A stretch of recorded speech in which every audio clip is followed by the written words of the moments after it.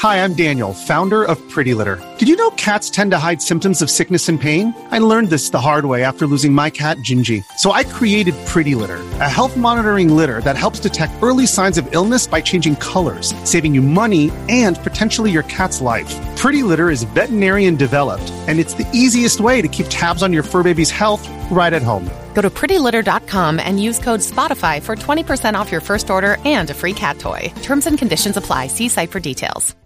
Hello, audio podcast listeners. This is an interview with Matt, the creator of the brand new game Tanglewood. And while the interview was great and we talked very much about the development and Matt's background, I just wanted to remind everybody that the YouTube version of this has footage of the game as well.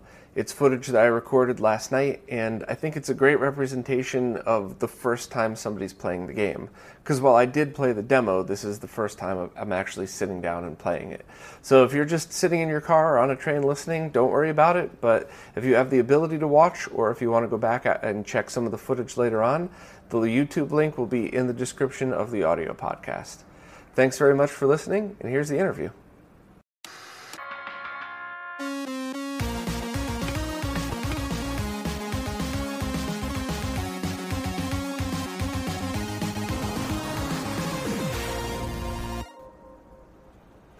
Hey everybody, I am here with Matt from Big Evil Corp. How's it going?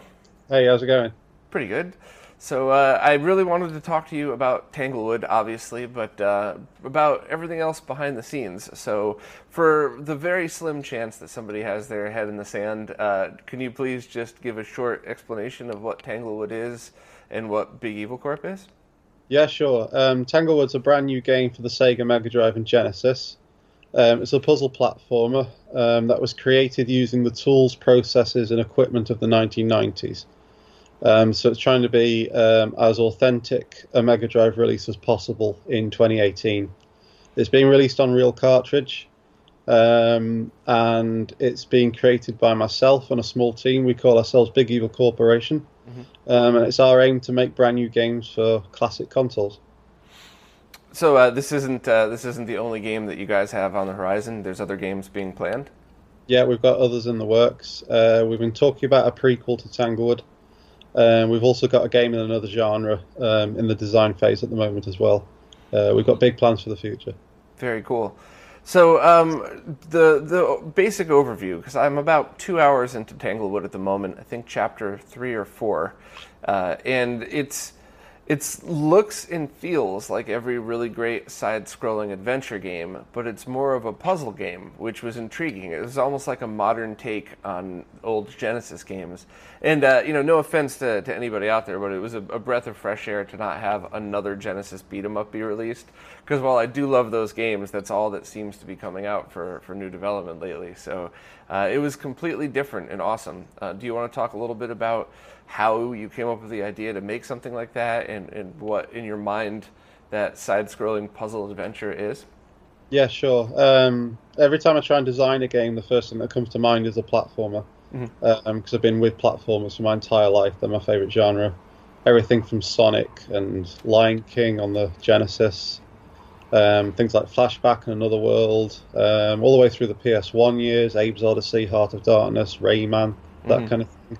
And even recently, I really love Playdead's games, Inside and Limbo.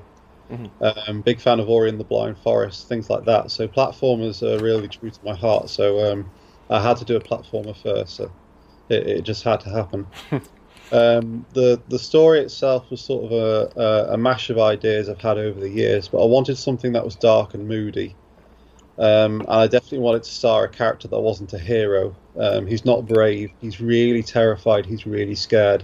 He just wants to get out of the place, and you have to help him try and survive to the morning, basically. So, yeah, it might be a bit of a breath of fresh air in that respect, because I didn't have a hero with superpowers or anything like that. And the first thing that I noticed about this game is that everything kills you. So it's not Mario Brothers style where you just jump on somebody's head and you win, or you beat the enemy. You really have to plan ahead, and you have to make sure that you're very careful around everything, even the smaller enemies. Is that something that you guys had always planned, or is that? Wait, you know what? I should say that there's going to be spoilers in this. Not too many spoilers, but there's definitely going to be a little bit of spoilers, and I guess that would be one of them. So, at least in the first couple chapters. I mean, is that, or did I miss something? Like, are you able to kill the little enemies or something, or is that really just a matter of avoiding and waiting to survive till morning? No, the whole game's supposed to be terrifying, and part of that is you can't do much about the enemies around you. You can coax some into traps, you can try and kill them by pushing boulders on the head or something like that, but you can't confront them directly. They will just eat you, and that's part of the horror aspect I tried to get through. Mm-hmm. You can kill the little ones. It's quite difficult to do. I've been thinking about some achievements for Steam at the moment, and that's probably going to be one of the achievements I add. It's not easy, but yes, you can do it. So yeah, even the little ones will hurt you. They might seem friendly at first, but there's one enemy in there where you back it up against a wall, and it'll suddenly turn on you, and then suddenly become not your friend. I think the only friendly thing in the game is the fuzzles. Mm-hmm. That's only because they've got no limbs to hurt you. I'm sure they'd eat you if they could. Yeah, that was, I liked how you put that one of the first things you run into in the game is I think it's a little squirrel or something that it seems natural and intuitive to chase after it. And then as soon as you get up to the wall, at first I thought, do you die when you run into the wall? And then it probably took me one or two times to realize, like, oh, you got to really avoid everything. But I mean, you put that right at the beginning, so it's not like somebody's an hour into it and gets annoyed. It's a very easy and interesting learning curve to go through those things. I tried to design the first encounter of each enemy type is very special. So that first squirrel is very deliberately placed there. So you got space to chase him around, and there are two walls either side, so you can figure out for yourself what happens with the squirrel. Other enemies like the hog and the jack, there are little cutscenes to show them off for the first time. And each new enemy is introduced in a little sandbox environment, mm-hmm. Where it's just you and the enemy figuring out how to chase it. So I won't throw multiple ones at you. I won't put puzzles in there. It's just you and the enemy figure out how to kill it. And then the next time you encounter one, it'll be in conjunction with a puzzle, or there might be multiple of them. And I'll make it a bit harder. So I was very, very careful about the learning curve there. Yeah, and there were. I'm trying to word this properly. So in all of the best games, you can't just play through on your first time. You have to die. You have to learn, at least in my opinion. And then in a lot of the games, and it's about even from old to new, you're dying a million times. And it gets sometimes it's a little too much. Like I think Axiom Verge is a great example where you die a lot at first because it teaches you how to stay alive. It's a pretty even thing. And then you have other games where it's just impossible. So I do like that the learning curve and the save points that you go through really makes it. I don't get bored playing it. Even if I have to figure something out, and anybody that's watching this on YouTube is going to see the playthrough next to us, and you could see at certain parts I'm just going to end up having to go over and over. But it's that perfect balance between needing to figure out what to do, but not being too easy.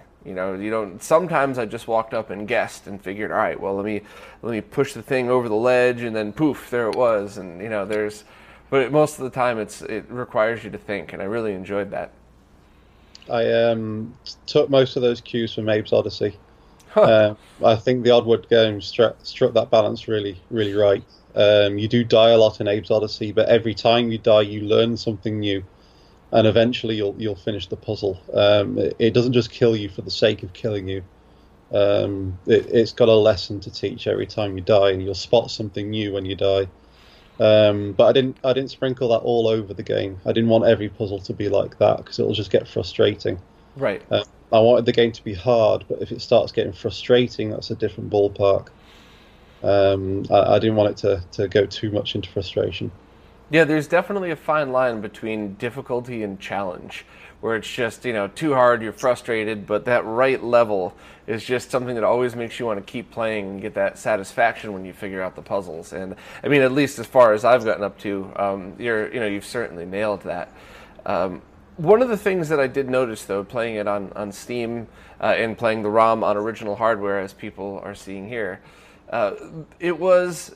I missed having the instruction booklet. I didn't, obviously the physical release hasn't hit everywhere yet. And is there a way to get information on the game? Does your website have what everything's called?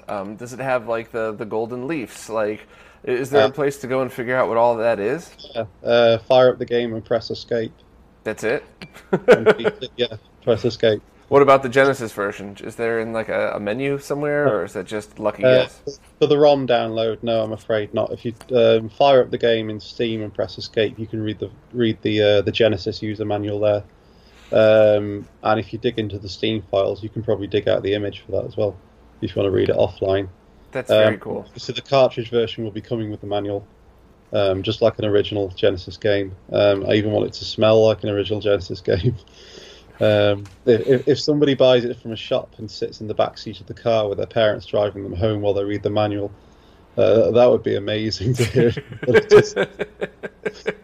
Even if they're 35 years old, ring up your parents and get them to drive you home from the shop so you can sit in the back. You know what's funny is my mom would totally do that, and if my dad was still around, he'd probably be rolling one up in the front seat doing the same thing. So it's something I really miss. Yeah, especially trying to read it by street light as well. I have fond memories of that.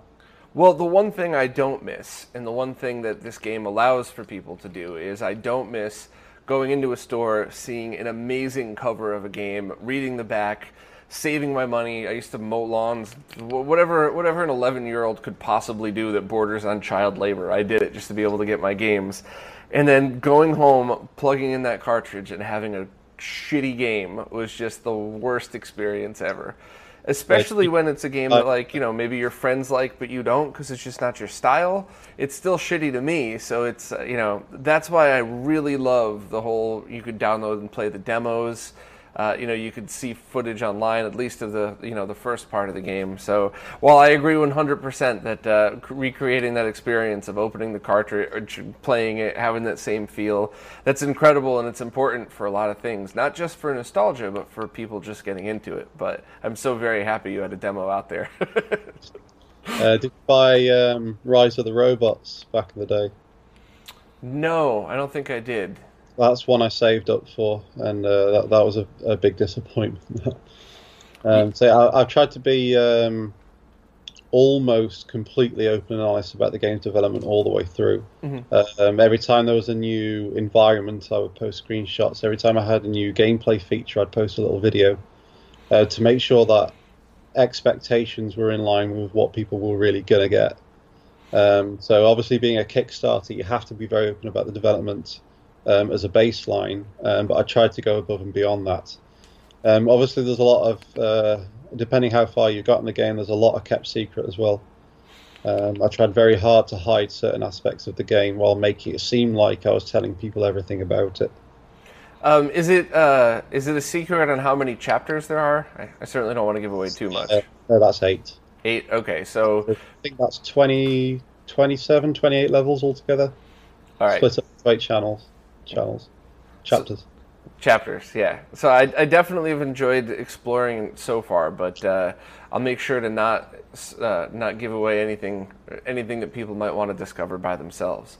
But you were talking about the Kickstarter, and you did go above and beyond showing development and really giving people an expectation of what's coming. But I think what's more important is I don't think at any point anybody said, "Oh yeah, this game's never coming out." Whereas there's so many Kickstarters nowadays that are, I mean, I have some that I backed, some that I just followed because I thought they were interesting, that are, 7 years old or something, and it's still not released. So it was good to know that I never got the feeling that this wasn't going to be released. I always kind of felt like, all right, it's definitely coming. So I think you guys did a great job with that. There was a very long delay, about 8 or 9 months, I think. It was supposed to be out last November. Mm-hmm. But everybody's been super cool with it. I don't think I've had a single angry message about that whatsoever. Well, that is a direct reflection on how you guys acted, though. That is absolutely a reflection on, just about how you just put it out there and explained everything, Sorry, I think we're getting Skype cut off at some here. Let me. There's a bit of a delay. Yeah, sorry about that. Sorry for people watching. Hopefully, it's catching back up at the moment. So I guess let's, since we had that forced pause there, let's switch over to the development side of things. How did you even obtain some of the original developer tools for that? Well, that was really tricky. Most of it came from a site called Assembler Games, which is for rare video game hardware. There's a lot of talk of development equipment there, people helping track stuff down. The manuals came from a guy in Australia. Some of the cables and discs came from the States, I think, all over the world. And not all of it worked as well. I had what I thought was a complete unit delivered from the start, but pieces were broken. Some bits weren't compatible, some of the cables didn't fit, so there was almost an 18-month hunt for all the parts for this to try and get it working. And even then, some bits still needed repair. I had to find an engineer to help me fix all this and get it together. And even when it worked, we had no idea how to use it either. So there's another 6 months there trying to figure out how to do certain things, how to get code on it, how to load up binaries, how the debugger worked. It was a very long, slow learning process. But I'm glad we got there in the end, because the development environment like no other. It's extremely fast to use. You make a change, there's 2 or 3 buttons to press, and then you see the changes live. Oh, wow. With source level debugging, so you can step through your source code as well. And at the time, there was nothing like that anywhere else. There were no emulators with this stuff built in. Certainly not source level debugging. Some have caught up now. There are some better tools available in emulators now. But at the time, it was an absolute breakthrough. Because I've been trying to learn with an emulator, trying to debug raw binaries without any source code whatsoever. And it was really challenging, and I wasn't getting very far. But as soon as this kit was working, things just exploded. And I had the basics of the engine written within a month once that started working. Oh, wow. So getting the right tools really helped. This project wouldn't have happened if I hadn't had that dev kit. Certainly wouldn't. So, I assume it's like most other Sega hardware, where when you got it, it probably required a lot more repair than other dev kits from the era. Probably a bunch of leaking capacitors and maybe some parts that there's not much documentation on, that whoever your engineer you found probably had to just figure out on their own. Yeah, it doesn't help that it looks like a Frankenstein modded beast. It looks like they've taken an actual Genesis, ripped it apart, shoved a load of components in there, and then bolted it all back together. It's a very Frankenstein-looking machine, but they were the original kits. They were the proper deal. They just look really strange back there because cost-cutting, I guess. Why make a new mold for the thing where you can take an original Mega Drive shell and just rip it apart? Yeah, it's a very Sega thing to do. And for people that haven't seen pictures, it's the ones. It looks almost like people took drilled holes in it and put screw-on switches in certain places, right? That's probably exactly what they did. Yeah. They looked is yours one of the ones with the Sega CDs built in as well? Yeah. All right, Yeah. so it's that big monstrosity of a thing covered in switches and dials and stuff. It's very loud as well. I need to get the fan replaced. It's like a jet engine. Oh, wow, really? Putting that thing on 12 hours a day in your office. You need noise-cancelling headphones with it. Yeah, you go crazy. Yeah, and where I work now, there's an air conditioning unit right next to me, and if when I turn it off for the interviews, I'm usually drenched in sweat in about 2 minutes. So it's you're damned if you do, you're damned if you don't. So it gets noisy. It's hard to just tune it out and pretend it's not there. But well, weird segue. But speaking of sounds, I at least so far up to the 4th chapter, I thought I liked the music very much, and I liked the approach that you took to it. It wasn't. The music, when it was on, was I liked it. It was cool music, but there wasn't constant loud music through the whole thing. It was there were parts where I feel like you deliberately made sure that there wasn't much going on in the sound aspects, just to kind of make it even, maybe a better way to describe it, to make you feel even more alone, because there's not there. Kind of like Alfred Hitchcock and the Birds. Was that intentional? Yeah, it certainly was. I was very particular about the sight and design right from the start. I do like a lot of 16-bit games that have constant rolling BGMs, Sonic and stuff like that, but it has to be an upbeat, catchy tune, otherwise it's not going to work. And that style really didn't suit the genre of this game at all, so I had to go back to the drawing board. There's music whenever something interesting happens. If you discover a new area, or you're being chased by something, or there's a story element happening, you'll get music. Otherwise, it's just you and the control pad, rolling puzzles around, trying to figure out puzzles. And I didn't want constant rolling background music getting in the way of that. It would have sort of ruined the environment I tried to set up. Yeah, I guess to stick with the Genesis reference, it's very reminiscent of Echo the Dolphin that way, where like when you play Echo, you turn it on and it's you're just a fish in the water, quite literally. So yeah, I loved it. I thought that was very cool. And you have the sound test menu right at the beginning for anybody that wants to hear and listen to any of the tracks, just to experience it. So I like how you did both Steam and a Genesis ROM, because for anybody that really enjoys the classic consoles, or for any newcomers, because there's shockingly a lot of younger people really getting into these older games and the older consoles. Was this always a plan to do both Steam and a Genesis game? Was it always in the back of your minds to maybe branch out to other things, or did this really just start as a Genesis game? It did start just as a Genesis game, but I think up to before the Kickstarter launched, I had it in the back of my mind that I wanted as many people to play this game as possible. I've spent a lot of time writing the story, trying to create an experience as well as a game, and I really wanted as many people to play this as possible. I'm not sure that would have been possible with just the cartridge version, because obviously they're very slow and expensive to produce. It's not an option for some people, and I certainly couldn't keep making batches of this forever. It takes up a lot of time, takes up a lot of space in my house, which I don't have left. So I needed the game in another format, really, and it's really helped. It's really helped having the Steam version out there. So many people are playing it. I'm getting so many comments on Twitter and things like that, from people who don't have a Mega Drive, who are now trying to find a Mega Drive because they really want the cartridge version now. So they sort of complement each other. There are people out there who just played the Steam version, desperate to get hold of a Genesis now. Some have never owned one, which is quite warming to hear that my game prompted them to buy the greatest console ever made. So. Yeah, that is pretty amazing. And the way you do the password system, the continues, I'm assuming that you could use the same password on Steam as you would on the Genesis cartridge, right? Yes, you will eventually. At the moment, Steam has a save to disk feature. It also lets you save at each individual checkpoint as well, whereas the Mega Drive version, the password sends you back to the start of that level. Unfortunately, there's not enough information in the password to store all the checkpoint data. So for now, no, you can't transfer them. You can copy your password off the Steam version and plug it into your Mega Drive, but you can't do it the other way around at the moment. So there's going to be a patch coming probably next week to allow you to do that. So I'll put the password feature back into the Steam version. Oh, cool. It's supposed to be ready on launch, but we had some technical issues. Okay, there's because there is a lot of us that have our retro gaming setups, but not everybody is able to have a dedicated setup in one spot.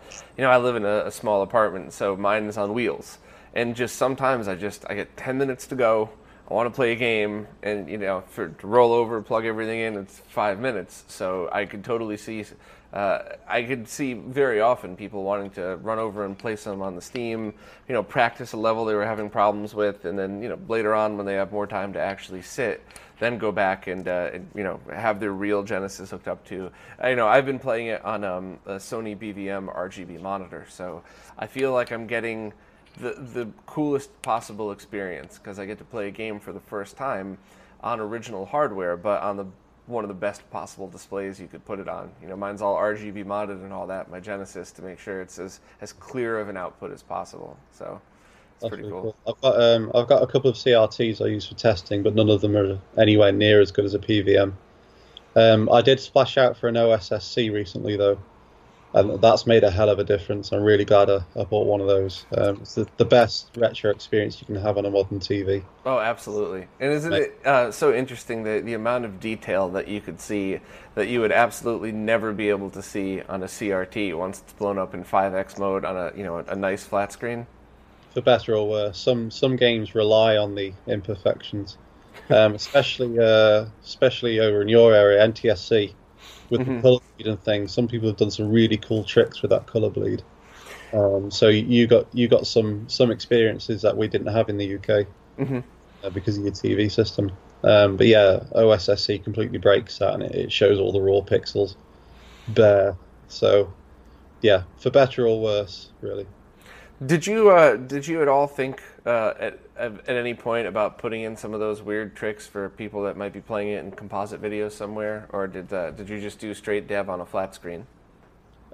Probably not composite or any NTSC tricks, because I'm trying to launch it on many different platforms, and times have moved on. Back when everybody had a CRT, I could have gotten away with that. But if the game relied on a particular trick working on a particular type of TV, you can't do that in 2018. It won't work for everyone. Nobody will get it. There might be some hardcore fans who'll try and obtain the exact setup required to play. That'll be few and far between. There are other tricks I thought about putting in, ways to try and display more colours than the Genesis is capable of.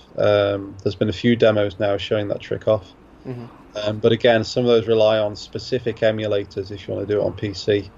There are some clone consoles like the Retron 5 which won't be able to do things like that. And if you start doing that, you're just limiting your audience at that point. Yeah, absolutely. I'd like to try some tech demos one day. I'd like to show off what I can do with the machine. But I don't think any of that will make it into a game that I release. Yeah, good point and all that stuff. And it's funny because I've gotten into some pretty interesting debates with people who say that the right way to play these games is composite video, with all the blurs on it. But I gotta say, obviously I run RetroRGB.com.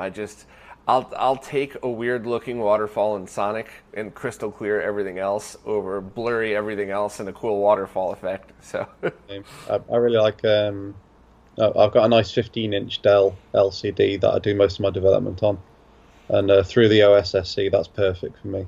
I'm really happy with my setup. Out of curiosity, what's the resolution of the monitor?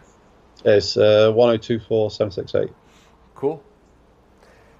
So who else is involved in the team, and what role did you guys play in all of this?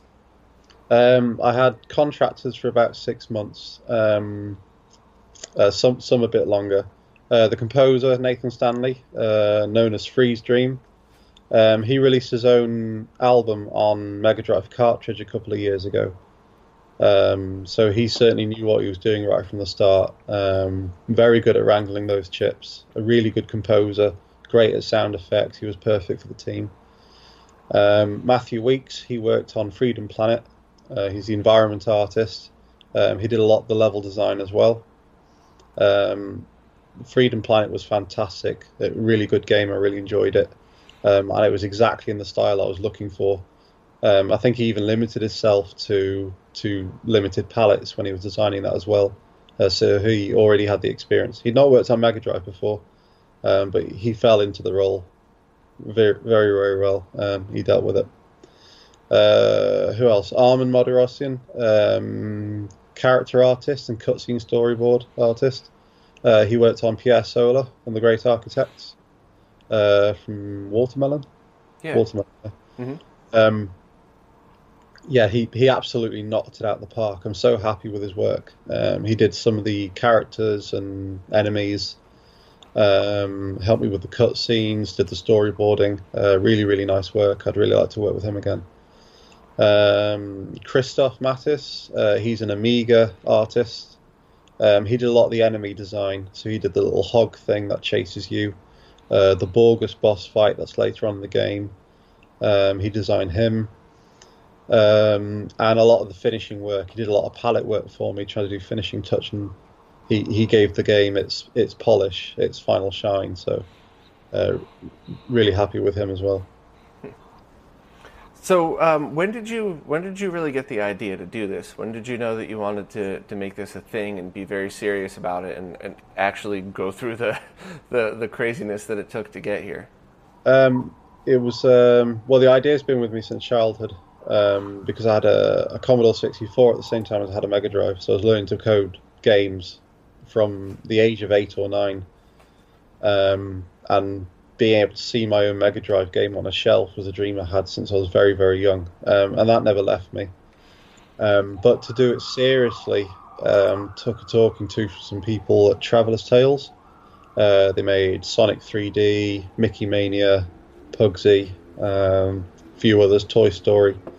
I got to work with them on the Lego games for a couple of years, and hearing their stories of coding for the Mega Drive back in the day, they gave me a load of tips to get started. So I thought it was probably about time I actually finally learned this programming language and got on with it. So for a while, about 3 or 4 years, it was done as a hobby behind the scenes. I was making small test games, trying to work on my platformer engine. And I showed off some stuff on YouTube, a basic platformer with Sonic running around it. And a load of people piled in and said, you should make something of this, you should finally do it. And a load of friends convinced me to actually run a Kickstarter and actually take it seriously. So I drafted up a proper game design. I got a friend to help me with some artwork. And we put a demo together for the Kickstarter, all the way through 2016 that took. So it took about a year to get that demo together. And it took off with flying colours. And here we are. That's pretty awesome. So you've been kind of programming games since you were a kid then? Yeah, for better or worse. I didn't get on with it very well from the start. I kept trying and trying and trying and failing and failing and failing. I think part of the problem was I didn't know any other programmers, so I was sort of trying to work with it on my own just by reading books and things like that. There was nobody to help me, nobody to teach me. So I tried, and all the way through to my teenage years, I carried on trying, making small 3D games in a language called Dart Basic that I found, which was a 3D capable BASIC. And I kept trying, I kept failing, kept falling over. Still wanted to do it as my career, but it wasn't going very well. Mm-hmm. Once I got to university, everything flipped on its head. I had people to teach me, I had other students there to work with, and suddenly everything started clicking into place.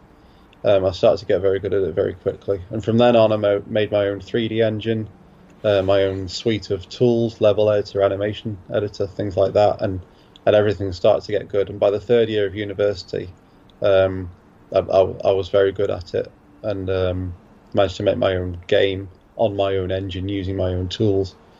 And that landed me the job at Traveller's Tales, where I figured out just how little I actually knew. Yeah, welcome to growing up. You think you know everything, and then you realize you don't know a thing at all. I didn't know a single thing my first day at Traveller's Tales. It was awful. But that kept happening all the way through my career. I would be at a company for a couple of years, get really good at what I was doing, join another company, realizing I didn't know anything at all, starting again from scratch. But each time it was a new set of skills, so I kept building on what I knew. Eventually I had sort of a wide range of skills across all of game development, so using all that knowledge, I managed to go at my own and started this game on my own. I managed to get to the point of needing an artist quite quickly. So you've been working on game development since you graduated, pretty much, right? Yeah. What were some of the other games that you'd worked on over the years? A lot of the Lego franchise, everything from Lego Indiana Jones 2 all the way through to Lego The Hobbit. So there were 13 games, 13 Lego games I worked on. And one movie as well. I worked on Lego Batman the movie. Oh, wow, really? Not that Lego Batman movie, the other Lego Batman movie. I have to clarify that every time because there's two now. TT and TT Animation made the original Lego Batman movie back in 2012, I think. Mm-hmm. And then the Lego movie came out, and then they made a sequel with Batman, so that was a different Lego Batman movie, so it was all very confusing. But I did some of the special effects tech that they used to render the film in that first one. I'm quite proud of my work on that. I coded the explosions, put it that way. Oh, that's cool. Quite a big claim to fame. Then I moved on to Crytek, Crytek UK. Mm-hmm. It's on Homefront: The Revolution. I also worked on the in-game arcade machine that played Time Splitters 2 within Homefront: The Revolution, which is one of my favourite projects I've ever worked on. From there, I worked on a game called Songbringer, which is a very Zelda-like pixelated story game. Mm-hmm. I helped with the PS4 and Xbox One ports of that. I didn't develop the game itself. A couple of unannounced things that I'm still working on, and obviously Tanglewood. You know, when you talk about working on ports of different games, one thing that I've asked many people, but it sounds like you have such a wide variety of experience. I'm looking forward to your opinion on this. But what's it like to port a game from one platform to another? Do you in today's world, do you have to take all of the artwork and re-import it into a different set of tools and basically rewrite the game from scratch? Is there a lot of development tools available that help this? I mean, what's that like, really? It completely depends on the project and what language it was originally written in, what tools were originally used. If it's a modern game, it's easier because it will probably be written in C or C++, which means all you have to do is get it to build with a different compiler. That doesn't take many changes. And if it's a completely different platform with a different type of renderer, you have to write a new renderer on it.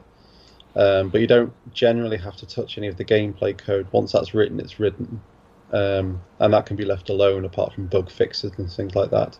So you take a game, you compile it for a new compiler, and then you rewrite the render and the input system, the things outside the game that help it tick. I'm a bit of a sadist in that respect because I really enjoy that kind of stuff.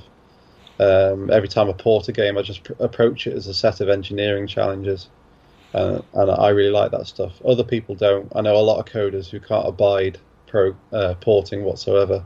They'd rather be writing something fresh and new or working on a new IP or something like that, and they don't like it. But I tend to snatch those projects off them and take them head on because I really enjoy that. Time Splitters 2 was my favourite because that was a game written in the early 2000s in C for the GameCube and PS2, an original Xbox, and I was porting it to PlayStation 4 and Xbox One, and that was one of my favourite projects to do. That was quite a leap in technology, so there are a lot of challenges to overcome. One of the biggest problems was that it was originally written for 32-bit processors, and obviously everything's now 64-bit processors. And depending how a game's coded, usually that's not a problem. But in Time Splitters, it was a big deal. They'd done some things that relied very heavily on 32-bit processors that really weren't working on 64-bit. So there are a lot of challenges to overcome there. And I really like that stuff. I really enjoy it. I grab those kind of challenges by the horns and I take those on. So it depends who you ask and it depends what project. But for me, porting has been a great experience on every one I've worked on. I do. I always like to hear when games are ported as opposed to emulated, because while nowadays there are some pretty amazing emulation engines. Look at Xbox 360 on Xbox One X. But in the past, growing up, there was whenever you saw some of the Genesis games on PS2, didn't always come out that well. You could always tell the difference. So how did you approach the two different platforms for Tanglewood, Genesis and Steam? Did you have to do simultaneous coding, or were you able to somehow port it in a different way? Well, there's 3 platforms in the mix because the Dreamcast port coming soon as well. Oh, that's right. All 3 of them had different approaches. The Steam version is emulated. It's got an emulation core under the hood. Mm-hmm. Try to disguise that as much as possible. Obviously, you press go and the game starts up just like it's any other game. But under the hood, there's an emulation core written by some friends at Crytek back when I was working there. And they gave him permission to use the source code for my own evil ways. And it's butchered around so much they probably wouldn't recognize the original source code anymore anyway. We've done so much to it, so many upgrades to it, so many optimizations. It's sort of our own thing now. So that's powering that PC version. But the Dreamcast version is a complete rewrite from the ground up in C++. But we managed to use one trick that really helps, because all of the tools that we used to design the levels and the animation, the cutscenes and things like that, are using our own in-house engine. And all we've done is ported the engine that runs the level editor over to Dreamcast. So it already knows how to open the scene files and render NIM and draw the scenery. It already knows how to do physics queries and things like that. So there's a quite large chunk of that engine already written for us because we'd already written it for the level editors. So that really helped. So it really didn't take long to get a scene running on Dreamcast and having NIM run around because all that code was already written. The biggest part is the gameplay, because all the mechanics have to be completely redone, because those weren't done in the editor; those were hard coded in assembly. So that's quite a big job to do. So yeah, there's 3 versions of the game for Mega Drive, Dreamcast, and PC, and it's going to get even more complicated because once the Dreamcast version's done, we're going to use that as the basis for the HD re-release on PlayStation 4 and Xbox One, possibly Switch. So there'll be 4 versions of this game outside when we're done. So yeah. Now, are the PlayStation and Xbox versions confirmed? Is that something that's definitely happening at some point? No. I work for a porting house on the side, so I'm going to try and discuss with them about using. I've already got the equipment because I use it for other tasks, but I'm going to try and ask them very nicely if I can use it to do my port and see if they'll publish it for me. I mean, if I was the other end, it would be a no-brainer. This game's already made. I've already got all the equipment to do it. I could probably port it in a couple of weeks, and then all they have to do is put it on the storefront. But obviously, I'm oversimplifying here, obviously. But I hope they'd see it as a low-risk, high-reward project. So we'll see. And for programming for the Switch, is that a completely different animal, or is it just is it not as crazy as like I believe the Wii U was annoying to write for? I think I'm remembering that correctly. Obviously, it's all covered under NDA, so there's only so much I can say. But I rather enjoy coding for Nintendo platforms because it's very different. Like I said, I enjoy engineering challenges, and they bring their own sets of engineering challenges. It's funny because there's certain things that I do that other people look at and they're like, that looks tedious and boring and awful, and I love it. And it's the opposite. There's other things that I do where I'm like, I would give anything to not be doing this right now. Where some of my nerd friends, I mean that respectfully, obviously, are like, oh no, I love doing that. So it's kind of funny, whatever the things people enjoy. Some people like chocolate, some people like vanilla. It's the same thing. You like what you like. But. Games development is such a broad field. There's so many things to do: coding, artwork, porting, optimization, audio, voiceover. There's just so much to do. So if you don't like one certain aspect of games development, that doesn't mean you're going to hate games development. There's so many other areas you can work in. So yeah, it's not for everyone. It's hard work, but it's extremely rewarding. And if anybody wanted to try it, I recommend they take it head on. Are there certain things, certain steps that you would recommend people take that are looking to get in this for the first time? Maybe they just want to design a small game to see if it's something they're into? Yeah, I guess just do it. I know that's a cliche answer, but it's very true here. A lot of people worry about what's going to happen if they try. Are they going to be good enough? They start doing research before they start, and they get lots of books, and they get drowned in the details. No, just try it. Just download something, and that helps you make a game. Just make a game. You'll figure it out bit by bit. Just get on with it. Yeah, the hardest step is very often just doing it, just taking the first step towards it. And I've had a few people say, I want to start a podcast, and they have a long list of questions, and I say, just start out, just grab one of those Logitech webcams, plug it in, and start talking, and then ask the questions. Just get into it, do it. So is there one set of software tools? Is there one very easy step one that you would recommend? Not easy, but one easy to envision step one that you could recommend to people, where they just say, download this set of software tools, use this program. Is there anything like that you could recommend? There's so many at the moment, which really helps. There's Game Maker and Game Maker Pro. Mm-hmm. I've got a few friends working for them now, trying to improve those tools. There's one called Love 2D, which is gaining a lot of popularity at the moment. If you'd have asked me a couple of years ago, I'd have recommended a tool called XNA, which was Microsoft's game development learning platform on the Xbox 360. And one of the big deals with that is you could actually, no matter your background or how small you are, you could see your game running on an actual Xbox 360 if you owned one. And that was a big deal for me. I bought one of those through university when they started the XNA program. I could write Hello World and then hit F5 on the keyboard and it would fire up on my Xbox the other end of the room, and I could see my own work on an actual real game console. That was a big deal, a really big deal. They've continued something like that on Xbox One. It's not quite the same as the XNA platform. That was a lot more welcoming for beginners. But if you do have an Xbox One, I'd recommend looking into that and seeing how to view your work on a real Xbox. It's such a confidence boost doing something like that. That's pretty awesome.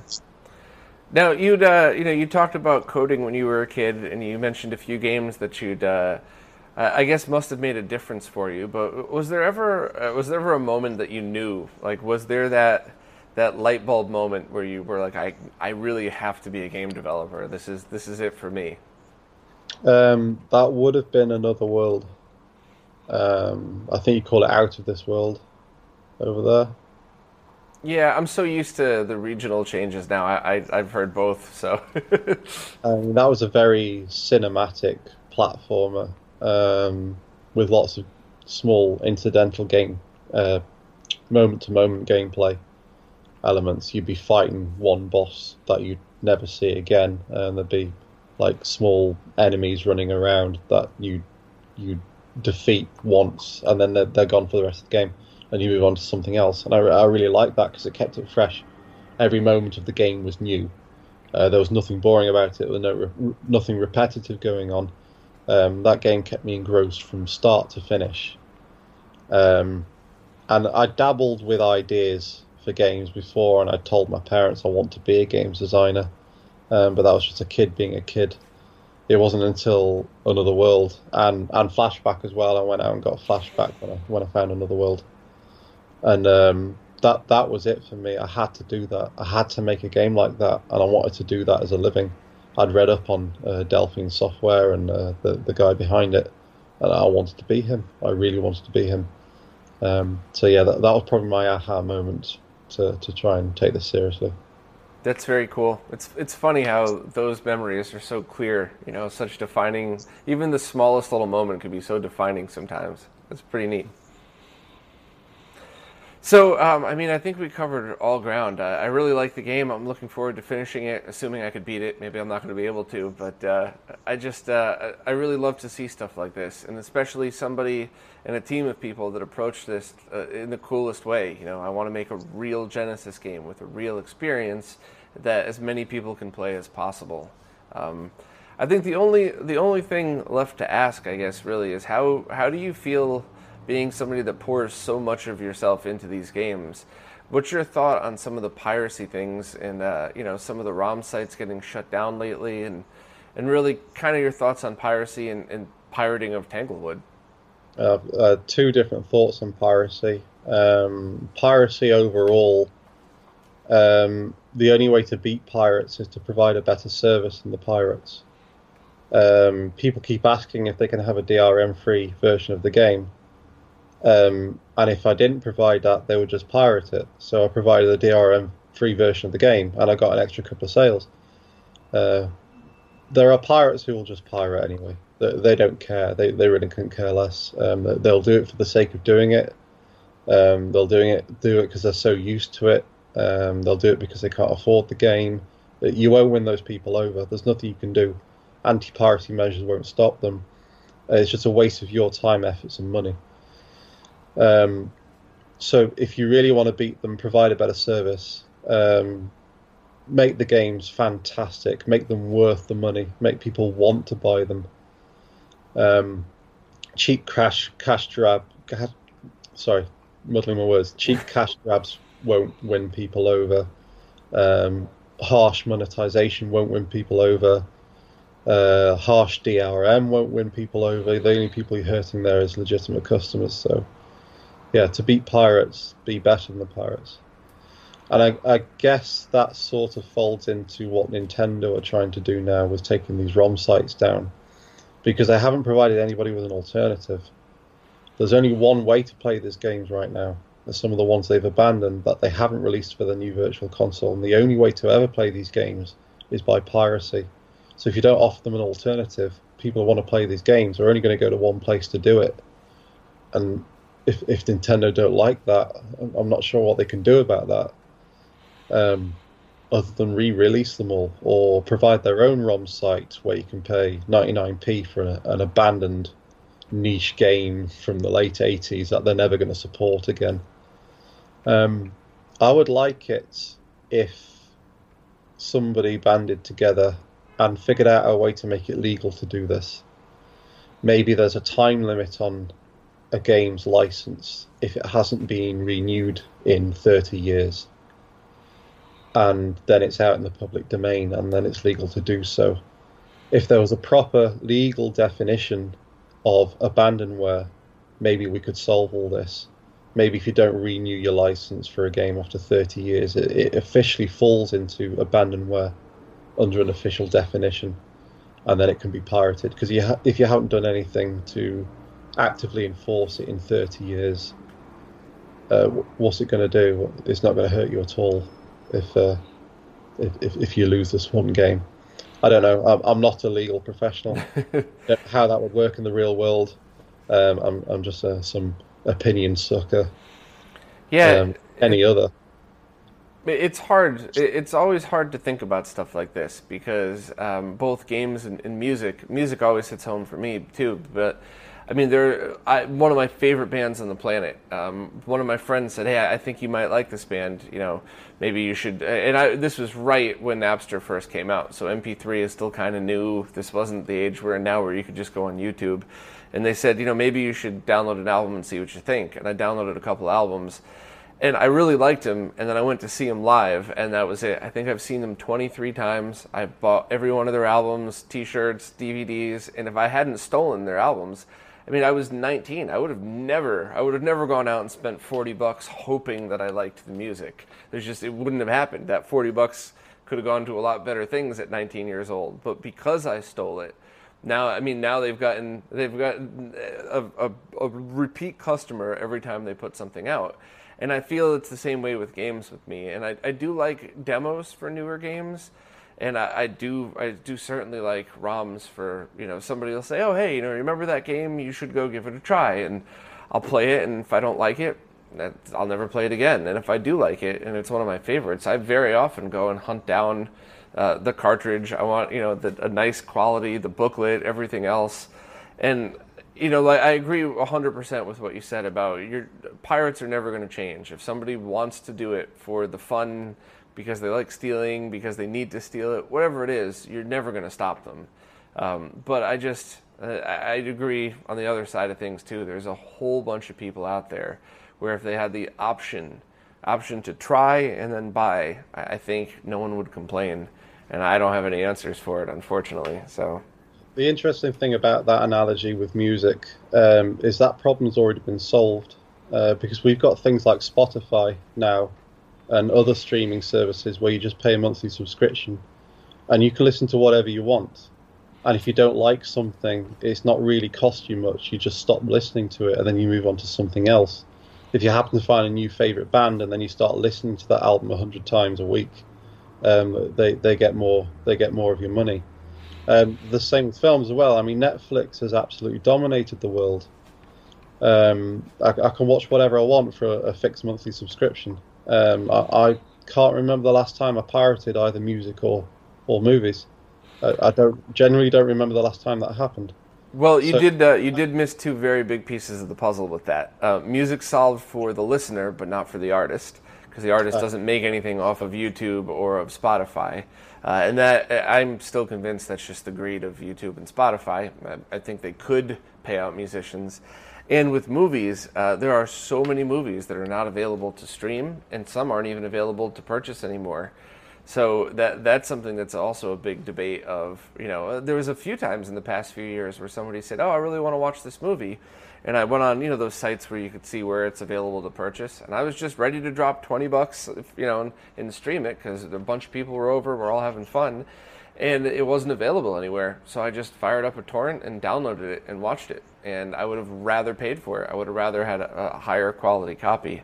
And I think, it's definitely that way with games as well. And we as me the fan, you the game developer, need to try to figure something out. Not us literally, but we all need to put our heads together and figure something out for this, because there's no reason why 20 years from now somebody shouldn't be able to play Tanglewood. It's a great game, and if there's not the tools to do that, then it's going to suck for everybody. So yes, indeed. Yeah, there are two sides to it. I mean, neither of us are experts on this, but Nintendo are. Why haven't they figured something out? It's funny because I would actually consider you an expert on this. You're somebody that's dedicated your life to video games, and that's what you do for a living. So while you're not a legal expert, having the insight of being on both sides of that, I would be willing to bet that you haven't gone your entire life without downloading a single ROM, but now you're the one making the game. So it's you get to experience both sides of that, where most people don't. I guess so.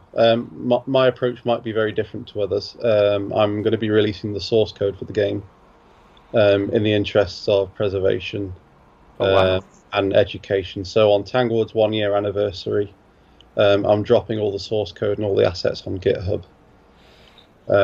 Obviously, not every studio can do that. So my solution is very different, and I wouldn't expect everybody else to be doing that. But that's just my own solution, really. Well, that's pretty incredible. Have you talked about that before? Did I just miss that somewhere? I may have mentioned it in an interview once or twice. I don't think I've officially announced it. Yeah, that's kind of a big deal. I'll make more noise about it when it happens, obviously, because a year from now everybody will have forgotten. But I won't. That's a big deal for me. It's something I've always wanted to do. So. It's funny too, because a lot of people seem to think that when you put something up for open source, it's gone forever.